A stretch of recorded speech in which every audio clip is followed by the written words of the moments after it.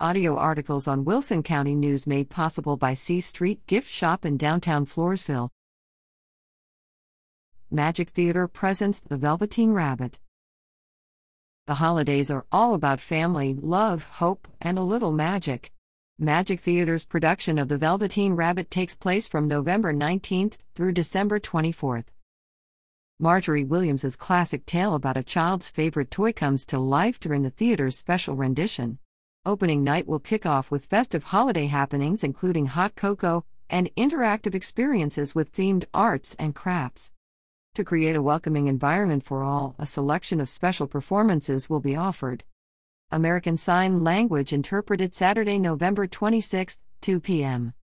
Sensory-friendly Saturday, December 3, 10:30 a.m. Pay What You Wish November 25, 2 p.m. and December 16, 6:30 p.m. Mask required November 22nd at 10:30 a.m. and December 3rd and December 20th, both at 2 p.m. Tickets are $18.50 for children, ages 2 to 17, military, seniors, and educators, and $22.50 for adults. Children under 2 years old are free. Tickets are available at www.magictheater.org/The Velveteen Rabbit or call 210-227-2751.